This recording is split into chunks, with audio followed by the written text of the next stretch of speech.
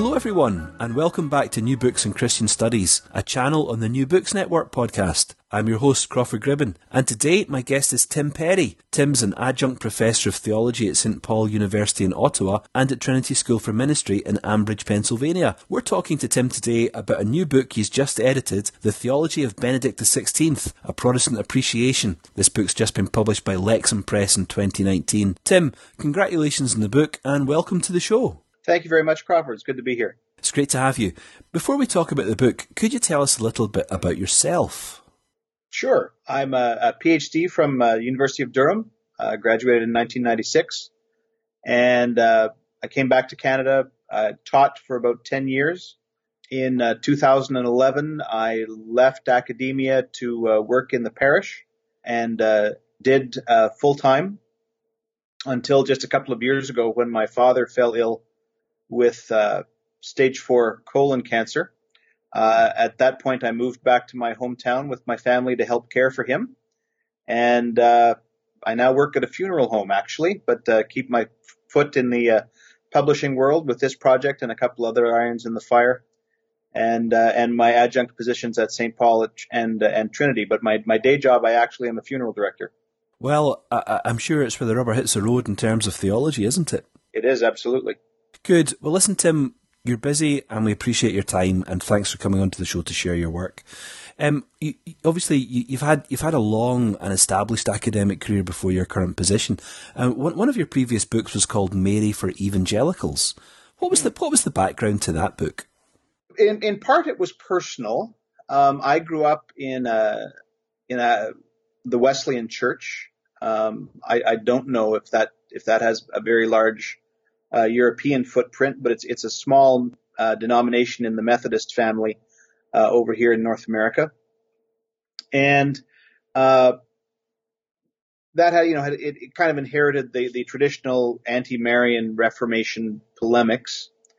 But my dad's family, apart from my grandfather, are all French Roman Catholic. So obviously, when we would go to funerals for great aunts or great grandparents or weddings for cousins, there's a whole new kind of Christianity that was not part of my formation at all. So there's always a personal element going on there. Part of it also was a desire, I guess, to clarify precisely in my own mind what needed to be said about Mary as an evangelical Protestant, where the points of neuralgia or theological disagreement actually lay. And in 2004, I had my first sabbatical coming up, and I pitched that project to my department, and the project was granted, and it went from there. Very good. And that project, Mary for Evangelicals, in some way is a thematic background for a lot of what you and the other contributors do in this book, The Theology of Benedict XVI. So what is the background to this particular project we're talking about today?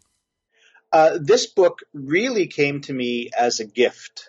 Like I said, I'd left the parish, and it looked like I'd left the academy behind when Lexham Press came to me. I'm blessed to have, former students kind of dotted all over the place, and one of them works for Lexham Press.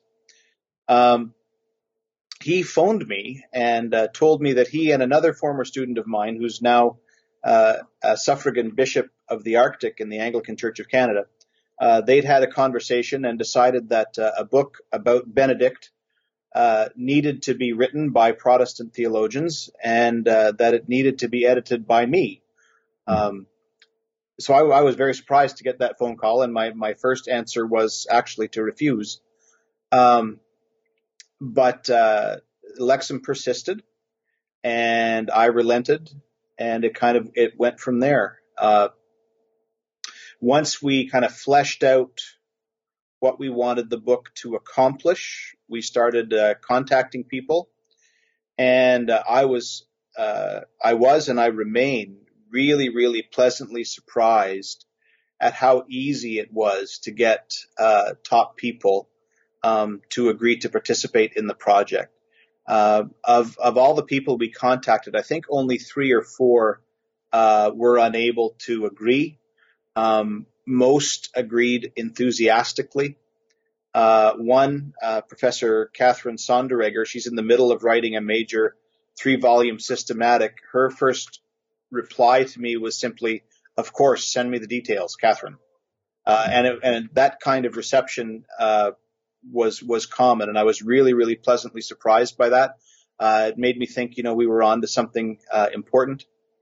The only really sad part of compiling the book was that one of our contributors actually died before he could complete his essay, and so we had to find another contributor at the end, and we dedicated the book to his memory. It's Professor Daniel Westberg of Nashotah House. And Daniel Westberg is commemorated in a very fittingly presented page at the very beginning of the book, isn't he, Tim?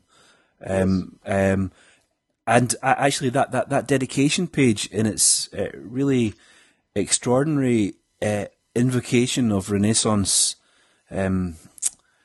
page formatting and so on, speaks to the incredible care and attention that have gone into every aspect of the design of this book. It's one of the most beautifully designed theology books I think I've ever seen. I certainly think so too. I don't have an artistic bone in my body, but I am really, really grateful for the work that the artistic team at Lexham have put into this book. It really is a beautiful book. I'm proud to have my name on it. Tim, why was it so easy for you to get so many of these A-list Protestant theologians involved in the project? What is it about Benedict that speaks not just to the Catholic world in which he's a leader, but also to so many theologians outside that world? What makes him special? Well, I think it speaks to his stature, not simply as Pope, but as a theologian, really for the last 50 years. He was a major theological contributor behind the scenes at the Second Vatican Council with the German delegation. It was there that the well-known relationship with Karl Rahner began. You might call them frenemies. I don't know. But from Vatican II up till his resignation, Joseph Ratzinger, Benedict XVI, has been involved in every major theological controversy in the Catholic Church, revolving around ecumenical dialogue, the implementation of the documents of Vatican II, the interpretation of the documents of Vatican II.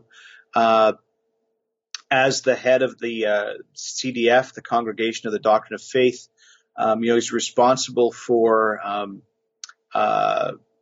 protecting the church from heresy. I mean, he's been at the center of all the major theological developments. So he simply is a theologian who has to be reckoned with in the history of Christian theology. He's also an individual who has very pronounced opinions, doesn't he, on lots of subjects, and the book does a great job of working through many of those and showing why they're controversial, both within the Catholic world but also outside it.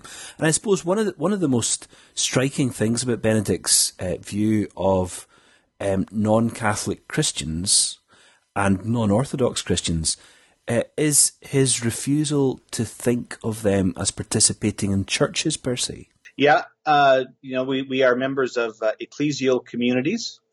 Our communion in the church is real but imperfect. We are, we share in a common baptism, but we do not share in the altar. And because we don't share in the altar and cannot because of fundamental doctrinal disagreements, we exist in impaired communion. And he's straightforward about that. I think one of the reasons why some of the contributors like working with Benedict is he enables us to really clarify, where the disagreements are. Carl Trueman, I think Carl Trueman's essay is particularly directed toward this point. It's provocatively entitled, "Is the Pope a Roman Catholic?" And the answer for Professor Truman with Benedict is yes. Benedict makes it really clear where other Christians disagree, and why, in his view, we're in error.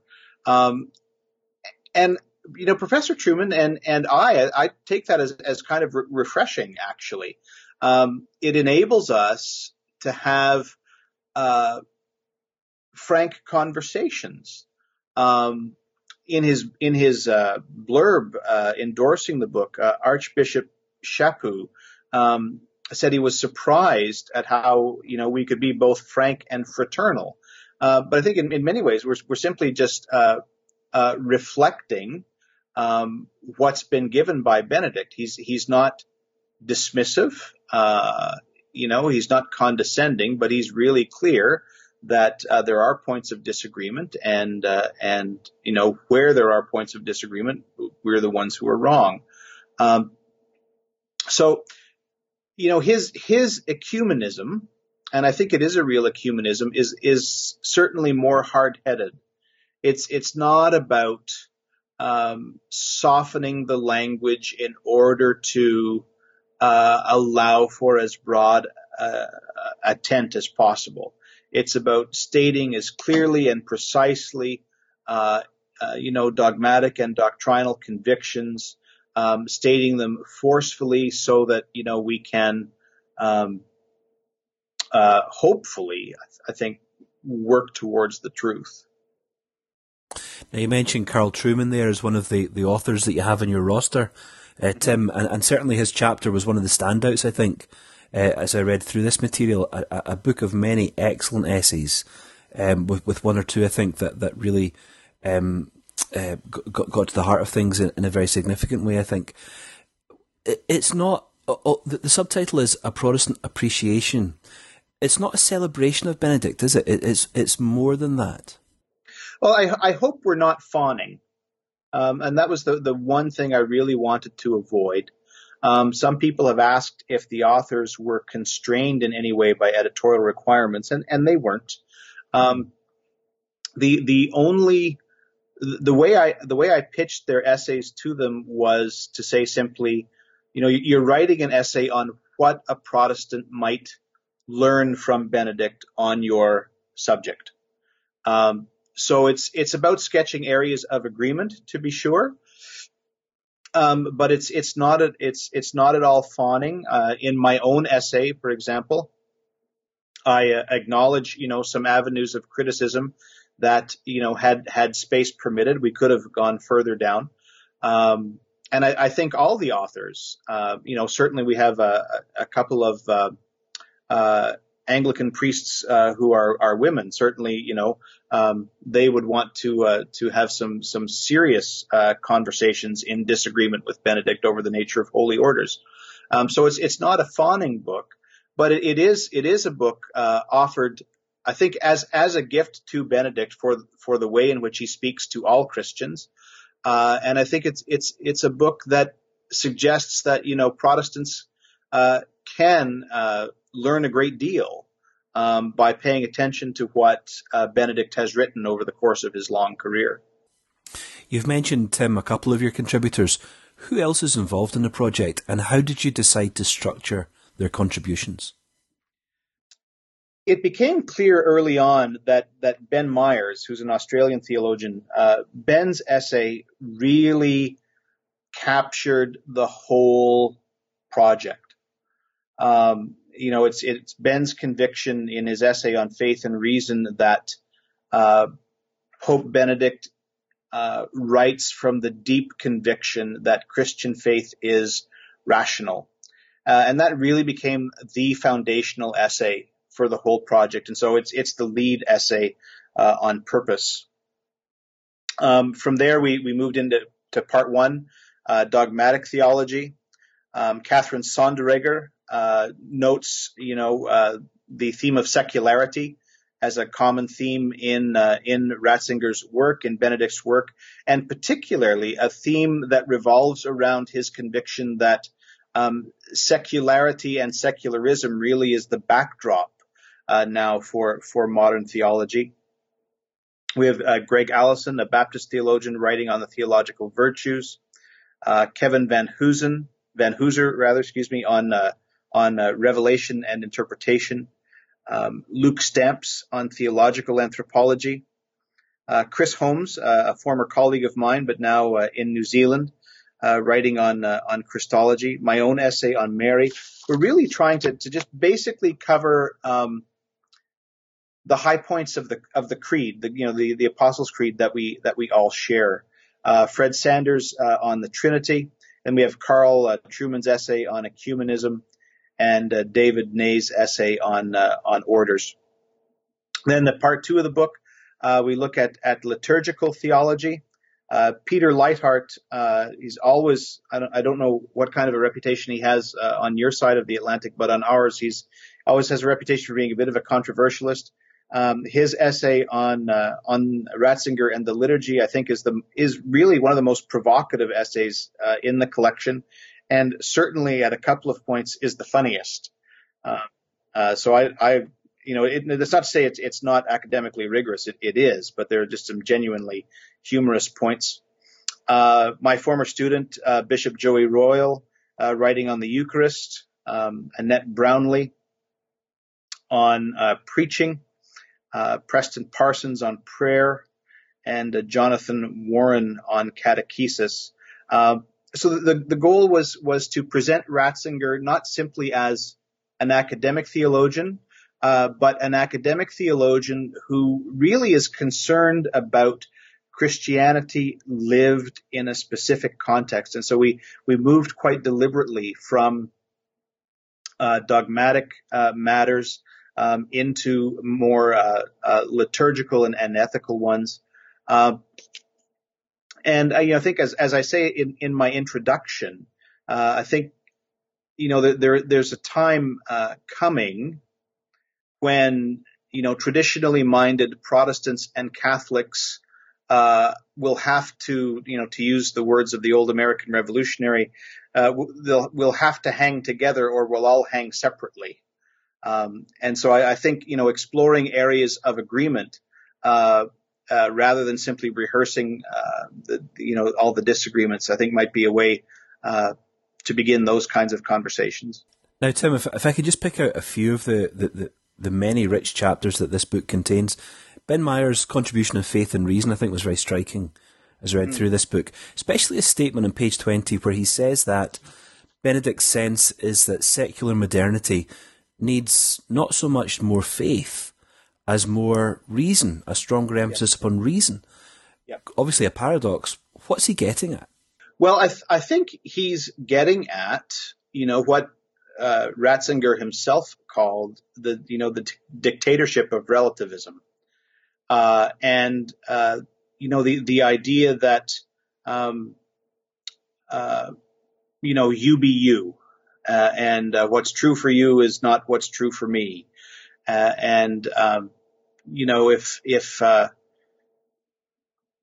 If science helps you become who you really wish to be, then make your arguments from science.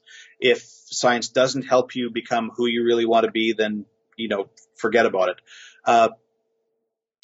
Benedict insists that human beings across cultures, confessions, histories have been endowed by their Creator with reason. God has made the world in such a way that it can be known, and God has designed our minds in such a way as to know the world that He's created. And this is something that actually transcends all the divisions that we erect between human beings, and so can be a way of fostering, I think, greater human solidarity, greater, fostering, I think, more productive conversations. So where Benedict sees, I think, in contemporary Western culture, for sure, a growing kind of tribalism, a loss of confidence in reason's ability to arrive at truth, a really deep skepticism as to whether especially moral truth even exists or whether there's only power. And Benedict calls us back to the deep conviction that reason is something we've all been given. It's a gift of common grace, and that Christian faith is a rational faith. This is not to say that the truths of Christian faith are all discoverable by reason. Some are, but they're not all discoverable. But they are all capable of proposition, capable of defense in rational ways. And so, I think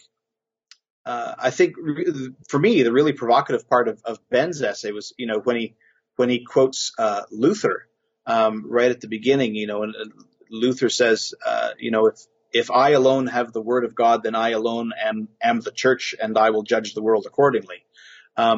There is something consonant in that view with Benedict's own conviction that Christianity is true and can be rationally defended as true, and that human beings are reasonable and rational beings and can be appealed to in that way.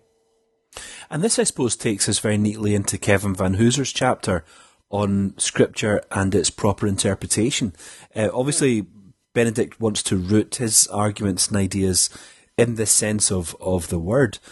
What's his approach to biblical interpretation, and how important is that for him in his project?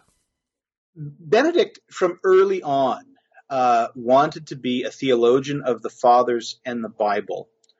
I think that's a conviction that runs all the way through his work, and so he is there's kind of a clear break with the neo-Thomists like Karl Rahner, for example, with whom Benedict was at the Second Vatican Council. So the Bible is central in Benedict's way of theologizing. And that's obviously and immediately going to appeal to, I think, traditionally minded Protestants.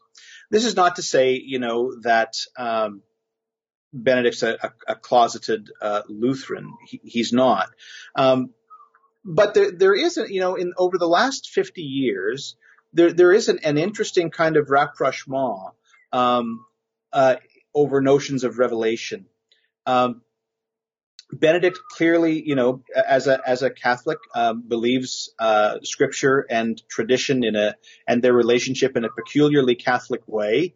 As a Protestant, I don't share that conviction, and yet, over the last 50 years, growing numbers of Protestants have come to acknowledge that their own reading of Scripture is historically conditioned, and so we have to be aware of that traditioning process that's at work as we read. And so our way of reading, the actual practice of reading, ends up looking quite familiar, quite similar to something that Benedict's doing. One of the things that struck me when I was reading his lectures on Mary was, how he read the Old Testament in a way that would have made complete sense to my grandmother. My dour Northern Irish Methodist husband was an Orangeman grandmother.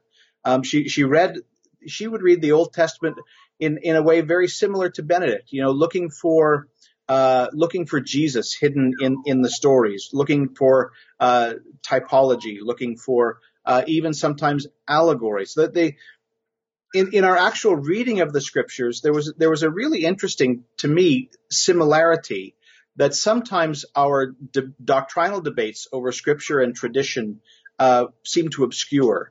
But Benedict is certainly a biblical theologian and a theologian of the Fathers, particularly Augustine, and so that's obviously an area where there's going to be, I think, a opportunity for really, really fruitful conversations.